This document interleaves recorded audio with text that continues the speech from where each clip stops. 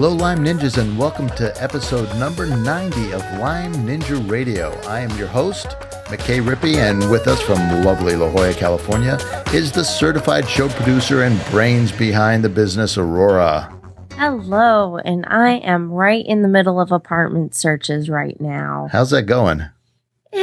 Not so good. I'm trying to find that sweet spot between where I want to live and what I can afford. So it's been a balancing act right there. And I've talked to a few people, but they haven't gotten back to me, or I haven't gotten back to them. It wasn't the right fit. So I'll keep plugging away at it.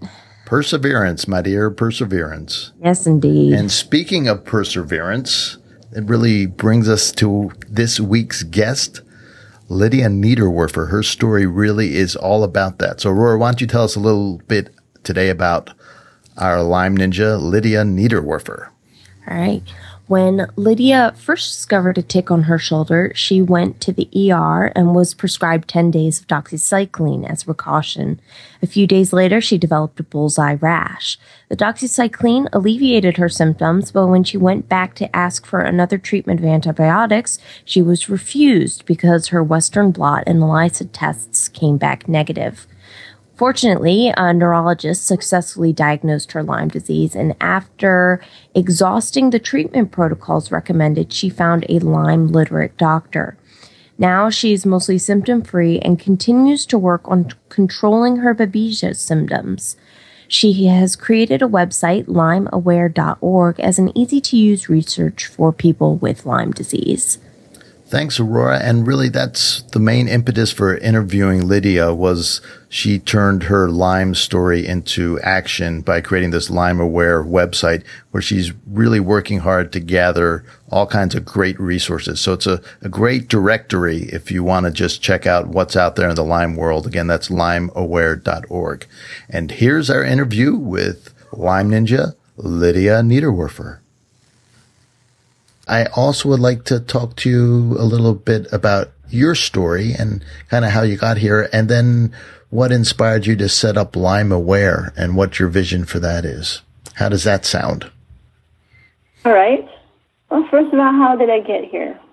I found a brown dog tick on my shoulder, and it was 4th of July weekend, and it had been embedded for, I'd say, less than 24 hours. And so I went to the emergency room. There was a Midwestern doctor there. She said, I'll just put you on 10 days of doxycycline just to be on the safe side, but we'll run the test. So then the test came back negative, and the 10 days of doxycycline seemed to help for about 3 or 4 weeks, I'd say. And then on a trip back home to Wisconsin, it just became more and more difficult for me to get in and out of the vehicle. By the time... Cause of pain? No, it's just that my legs were so stiff that I couldn't get out of the vehicle without some assistance. Mm-hmm. And then I went, went through my vacation and my reunion with some symptoms like hot and cold flashes and the stiff neck and the headache. And I figured it was probably the Lyme disease, just because I did have the bullseye rash. So I knew it had to be that. Mm-hmm. And before the end of the trip, I was on our way back home. I pretty much I could barely walk. Oy. And maybe a week and a half later, I was unable to get out of bed. I would think that my arms were moving, but my arms weren't moving. And for a short while, as I was walking, my dog was acting very peculiar, and she kept jumping on me and pushing me to the couch, and that's when I lost my sight. Oh, no. So it it didn't completely go black. It just kind of looked like, you know how when it gets really foggy and you can't see ahead of you, it's, you know, it's like all that grayish white color. Yeah. Well, that's what it appeared to be like. I mean, it wasn't totally black, but I just couldn't see anything except for that foggy film in front of me. And that lasted for a short while. And once I was able to regain that sight, I went through a short period of tunnel vision. And for some reason, then a week or so, that cleared up. And the only thing that I had problems with my vision was that once it turned dark, I could not see anything. My pupils didn't dilate so that I couldn't, it was just completely dark. So pretty much my days were up until the minute it became dark, and I couldn't do anything else after that. And were you having any other neurological symptoms at the time? Oh, yes, I was having numerous things. The stuttering, the speech, I couldn't speak, the short-term memory loss, the nerve pain, the shakes, like my arms had shakes like the Parkinson's. The headaches were pretty bad. I pretty much had a nonstop headache for a while, the stiff neck. Pretty much anything that you can think of. My husband had to bathe me, feed me, clothe me. Oh. At that time, I wasn't walking. I guess it was pretty much everything that you could think of under the sun that was going on. I was losing clumps of hair. My skin turned to a gray, chalky. It didn't even look like skin, and it all happened all at once and quickly. There was no months. I'd say it happened within 6 to 8 weeks from the time I found the tick. Yeah. So I was lucky in that respect. You know, most people will go through years and it just builds up and builds up. But this one, it just came on quickly. You know, then I don't know, I had the nausea, the migraines, the diarrhea. I mean, anything and everything that you could think of, I had at that time. That lasted for, that was July. It wasn't until October that I was able to find a neurologist that kind of put two and two together. It's like, well, everything began at that tick, and it just progressively got worse, and it hasn't gotten any better. So what else could it be? And he did an unconventional test of the spinal tap. Yeah. Or the lumbar puncture, whatever you want to call it. Yep. And he actually found the bacteria in that test. So he put me on the IV Rocephin for 28 days, and during the time I was seeing him, he kind of looked into Lyme disease, and he was honest with me. He was point blank, said, you know, this is all I can give you. Guidelines tell me this is it, and you should be fine. And I'd say about a week and a half into the treatment, I wasn't progressing. I was able to start shuffling around, but he kind of figured that it wasn't going to do the trick. So he told me to find another doctor that knew about Lyme disease, and at that time, that was when he referred me to a Lyme literate medical doctor, and that was pretty much the first time I heard of it. So I set out to find a doctor, and in the meantime, I was still on the IV. I had to do it at home by myself. And I actually was able to be introduced to Dr. Sycon in Tampa, Florida. Okay. And Dr. Zhang from New York. And I was actually able to find an internist down in my neck of the woods where she had about 6 patients with Lyme disease. And one of her patients that she had was from Connecticut, and she had pretty much taught her the whole controversy and how the antibiotics was pretty much the only thing that some people seem to progress with. So she was actually able to work with me and mostly Dr. Saikon and Dr. Zhang to come up with a treatment plan for me. And I progressed some. It was slow. I'd say 18 months later, I'd say I was walking on my own. The night vision lasted a few months, but that cleared up eventually in the brain fog with the help of Dr. Zhang's protocol. That went away eventually. But I'd say I was only about 80-85% of where I was when I began the whole Lyme disease road. And that was pretty much it. I didn't realize that I could go symptom-free until I came here to Colorado. And I found a doctor that was that introduced me to muscle testing or art therapy. And it was until then that I knew that I could be 110%. There's a few things that happened in between then. I had to go through surgery in 2009. I think, yeah, it was 2009. I had to go through some surgery, and when I didn't progress after a day or two, it was just a routine sinus surgery.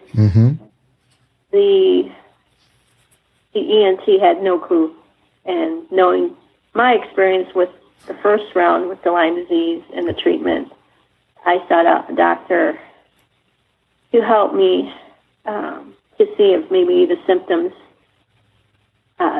started coming back and getting worse. I mean, I still had the neuropathy pretty much since 2002. I didn't know anything different. I figured that was the best I was going to get. Right. So I have a question for you. In terms of all these different therapies that you use to get better, did any one of them stand out for you, or were they all like pieces of a puzzle? Dr. Zhang's protocol seemed to stand out the most. He was able to get me through most of the Lyme disease, what I call the Lyme disease symptoms, because I also had Bartonella and Babesia that came into play. I was able to get pretty much the core of the Lyme disease symptoms rid of within 6 months of the time I started his protocol. It was just his protocol didn't help with the Babesia, and the Babesia was the one that was the strongest and that was the most difficult to tackle for me. And that's when I had to throw in Byron White's formulas with my conventional and Dr. Zhang's treatment.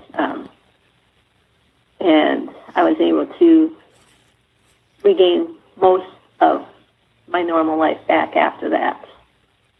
It wasn't until the muscle testing came into play back in 2009 that I actually saw the most benefits, because I wasn't testing the real to see what would work for me. It was pretty much, it told me what my body needed and what was going to help my body heal and strengthen it, and that was pretty much what we stood with. We whatever the muscle testing showed I needed, we went with that route, and before I knew it, I'd say about 5 or 6 months later, I was at my 110%.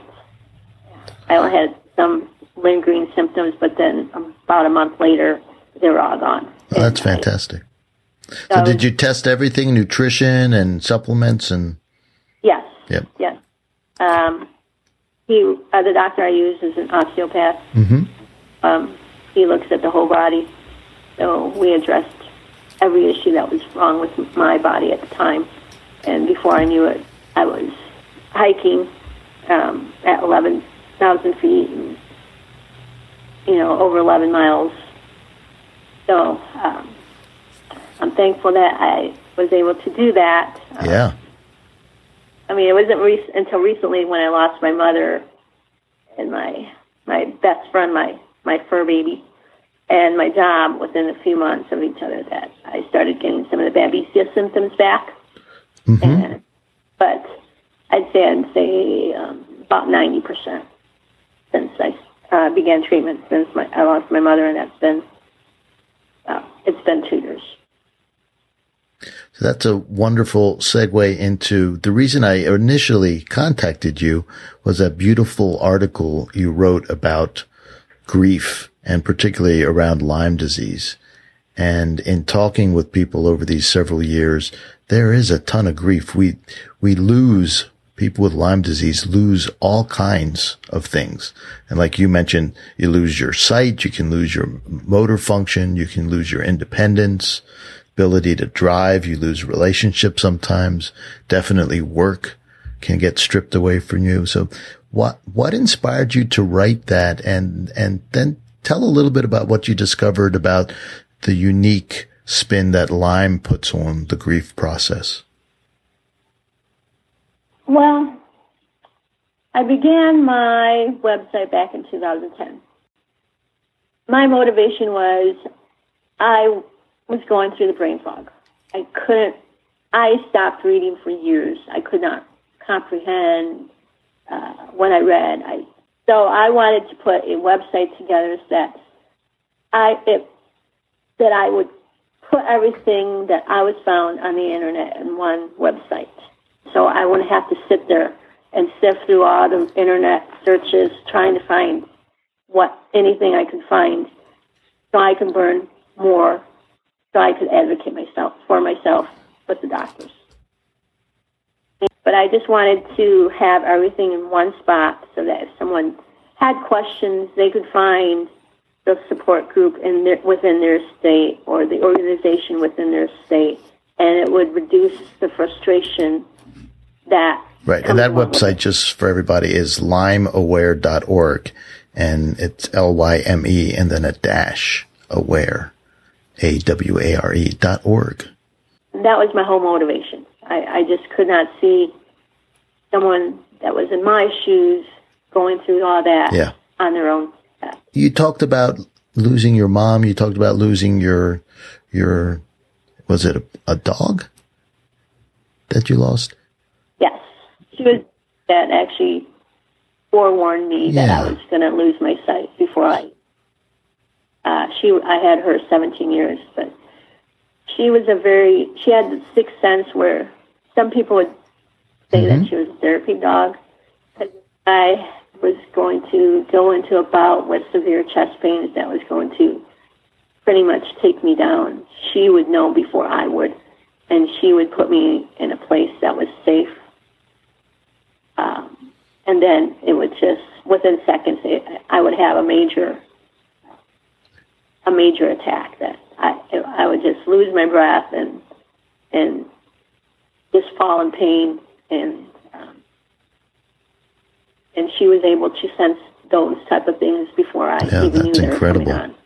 In fact, my husband used her as a barometer as to how I was doing from day to day. If she was close as can be, didn't leave my side, then he knew it wasn't a good day, that he should stay close. But if she had, if she wasn't right there and she was in the other room but close by, he knew that it was a good day. So when we had to put her down, it was a very stressful process. In fact, it's still weepy. How long ago was that? Let's see. That was in August of 2014. And that stress kicked off a little more Lyme relapse, yeah? Or babesia or whatever. Yes, the babesia. That coupled with my mom, losing my mom about 5 months earlier, that didn't help. And is that what inspired you to write the article about grief? Well, I I'm still trying to settle the matters with my mom. And I was going through some paperwork, and I came across my journal. And my sister-in-law and I were, or I should say my ex-sister-in-law, and I were speaking on the phone, and she's like, well, it sounds like you went through a grief cycle with this whole Lyme disease thing. And that's when it hit me that, yes, we go through the grief cycle, even though people don't consider it a grief cycle. And that's why I began writing that article and submitting it to ProHealth. So what is the grief cycle? It's not set in stone. Some of us go through aspects of it, and some of us take a while to go through the different aspects. There's 5 different stages, supposedly. If you look into it, the grief cycle can be composed of 5 stages, or it can be composed of 3, depending on how you look at it. So, as I was going through my journal, I began to pull out entries and kind of put them into the 5 categories that they say that we go through. And one is the denial, which most of us go through pretty much on the onset. And that's where you just can't really believe that whatever is happening to you is happening to you at that time. And you kind of put your head in the sand and hope that, it just kind of goes away. At least I did for a short while, until it just got to the point where I couldn't avoid it any longer. And then the other stage, and along with the denial, I began when I was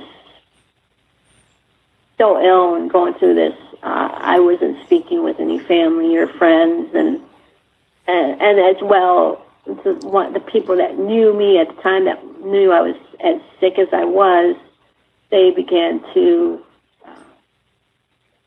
go away. It's like they didn't want to hear how awful you were or see how bad you were. They just figured they didn't want to be around me, or they just didn't know how to handle it. So they figured the best thing would be to stay away and not address it, so that they wouldn't make me feel bad, but yet they wouldn't know. They didn't know how to communicate with me, because it's like if they would talk to me, I couldn't follow the conversation, and so then more and more people from my life disappeared. Right. And then I went through another stage is anger, and I'd say I went through the anger stage several different times. I was angry because, I did have the bullseye rash, and they kept denying that they couldn't see Lyme disease because the test that they administered was negative, and the telltale sign for Lyme disease was the bullseye rash. And I was angry that I asked for more antibiotic treatment after the 10 days had run out, and I began getting some of the symptoms back. And I went to doctor upon doctor upon doctor, and they kept denying me that it was Lyme disease, and kept denying that, no, we're not going to give you any more antibiotics because it's not good for you. And some even addressed the guidelines. They said, oh, no, you should be cured. It's got to be something else. And I guess I was angry at myself, where I was advocating for myself strong enough that they weren't hearing me. It just kept cycling through that. Then I went through the bargaining stage, which for some of us, we go through a guilt stage where, if I would have done this, I wouldn't have got so sick. If I would have done that, the doctors would have listened to me. Mm-hmm. It just kept compounding, like, what if I would have done this? What if I would have done that? and I guess I just began feeling guilty because I didn't know enough and I didn't press hard enough. In my mind, that's why I got to the point where I was so ill that I couldn't do anything for myself. And then, of course, I went through the morning of being able to work, the morning of not being able to do simple things like brush my hair or do laundry or cook yourself some supper and things like that. Yeah. And then I had a knack for remembering things on the onset. If someone told me one thing, I remembered it from then on. And I went through that period where I couldn't remember anything, and someone told me to think something 2 minutes earlier, I wouldn't have no clue of what they had told me. So it just kept going and going. I actually there was an entry where I found myself making a list of, okay, when I die, I'll leave this to so-and-so. I'd like to have this person to have this. And I actually even wrote some letters, short letters to certain family members and friends, and pretty much saying my goodbyes to them. And it was very difficult reading the journal entries. Like, it was like a person I didn't recognize. Yeah. And do you think the journal helped you through those dark times? Immensely. I'd say I wasn't able to speak with anyone, and I didn't feel comfortable telling everyone, sharing my feelings of what I was feeling, because, every once in a while, dark thoughts would creep in. It's like, well, if I took all these pills,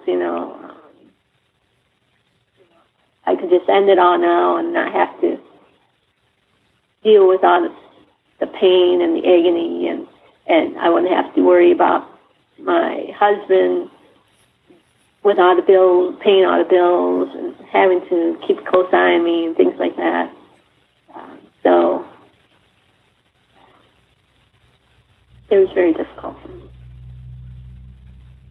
And, once again, I lost my train of thought, which... we kind of were at the level of acceptance where you were making lists of stuff you're going to give away after you had passed on and saying goodbye letters in your journal, writing goodbye letters. Right. Well, that happened periodically. There were different entries at different times. Mm-hmm. But then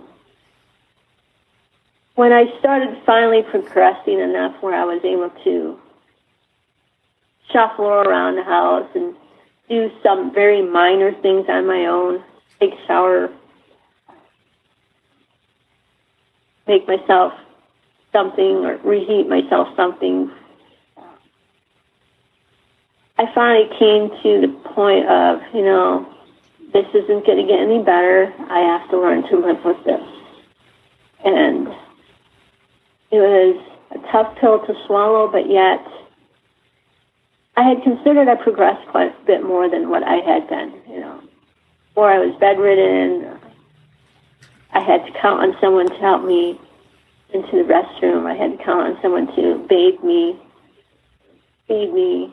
So I was past those points, so I'd say my confidence began to grow a little bit, and I was able to start building up some of my strength in my muscles in my legs, that I was able to start moving around a little bit better. I mean, we had a tile floor, so I began using pillows to kind of slide around. I can imagine that. I can picture that.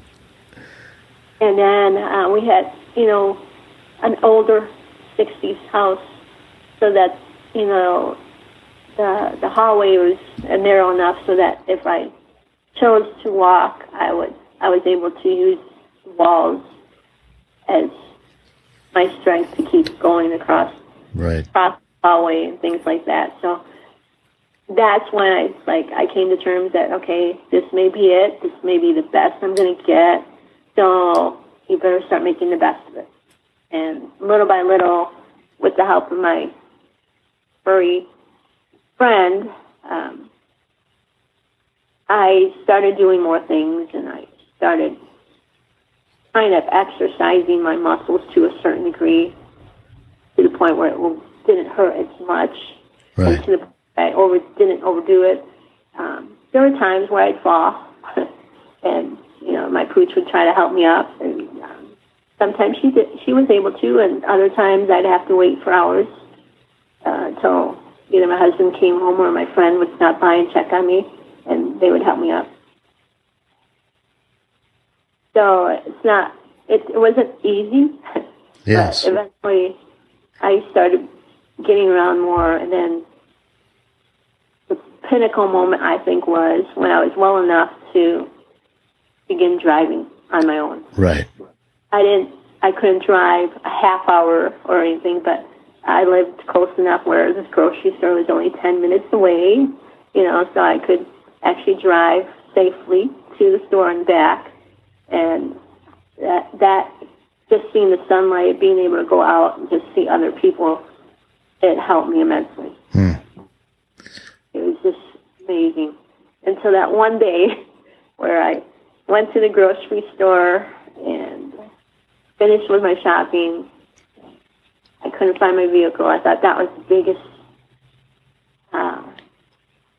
thing that at that time. I couldn't find my vehicle, and finally someone helped me find it, and I loaded up, and I began driving out of the parking lot, and I had no clue which way to go. No.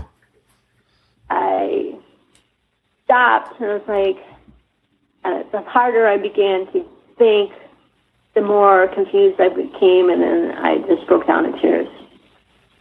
And at that time, my husband just got me a mobile phone.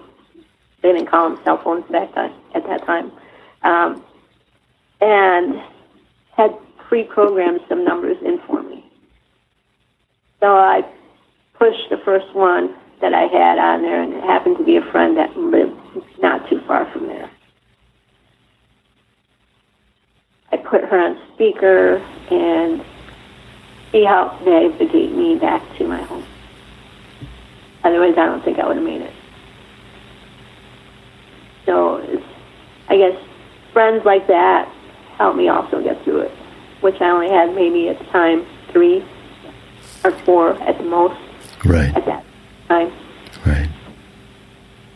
So that's what helped me get through it. I just eventually began opening up to her or one of my other friends, and they just listened. Sometimes they would offer some support, and they were honest with me. It's like, I don't know how to deal with this. I've never dealt with something like this, but I'd be happy to just listen to you and just say whatever's on your mind, and I won't judge you. And so that helped. Yeah, that's incredible help. So you have an incredible story, and the courage and perseverance that you demonstrate in working way through it is inspirational. What would you want to tell people who are kind of earlier on in their treatment path than you are? Maybe they're in those dark days and they're wondering if they're ever going to get better. I would say that once you find your answer and you believe it's going to be all uphill from there, there might be a few stumbling blocks along the way. Like my friend Les Roberts said, it's not a marathon. It's not a sprint. It's pretty much a lifelong journey. Yeah. So if you, for some reason, run into a setback, it's not the end of the world. You'll be able to get through it somehow in some way. Mm-hmm. It's just the best way for you to deal with it, whether it be writing a journal, making pictures, coloring, painting. I began quilting. That was a way for me to focus not on my illness, but on something else. Mm-hmm. And just count on those few that are willing to support you to get through the tough times. It's not going to be an easy road. Pretty much what I would put it in a nutshell. That'd probably be it. Thank you very much. I know she had a lot of she had many different stories, but the one that really struck me was a story about her dog. And it was very sweet, wasn't it? It's just a beautiful bond that they had together, and how her dog was able to tell when her attacks were coming before she did. That's incredibly special. This relationship, well, first of all, there's the bond between a dog and its owner. And then the second thing is the dog's ability to smell. And I know they're using dogs to detect cancer. So that gives me hope for testing, that there are chemical changes in the body that can be detected. And if a dog can smell it, then at some point we should be able to put together a test that can pick up these chemicals that shift as somebody has a Lyme flare or has Lyme disease itself. It would be kind of cool if we could train a dog just to tell if somebody had Lyme disease, and you could just go to the doctor's office and pet the dog, and it would, point, and you'd know you had Lyme disease. That'd be pretty cool. It would be much easier, that's for sure. Yeah, you wouldn't need to get the stick stuck with the needle or pee into a cup. Nothing like that, no. Or spinal tap or That's right, spinal taps, yeah. There are lots of nasty ways to get tested. And unfortunately, that's what we have right now. So it's really important that you get tested and send your results not your results, but your materials to a lab that can actually do an analysis. I think that goes without saying. Kind of everybody out there in the Lyme community knows how important it is, and the people outside don't understand how inconsistent the current testing can be. Anyway, those are topics for another podcast. If you like what you're hearing on Lyme Ninja Radio, go ahead and click on over to iTunes and leave us a review. We'd love to hear from you. And this is one of the reviews we just got recently that makes me smile every time I hear it. Yeah. I just listened to just about all the Lyme Ninja podcasts, and I had to take a moment to tell you how much I love it. Seriously, you and Aurora are amazing at what you do. It's captivating and informative. Thank you both for putting your heart into this and creating such a wonderful podcast. Thank you, ninjas. And lastly, this podcast would not be complete unless we left you with the Lyme Ninja fact of the day. Did you know the Ninja Final Exam includes winning a game of Connect 4 in 3 moves?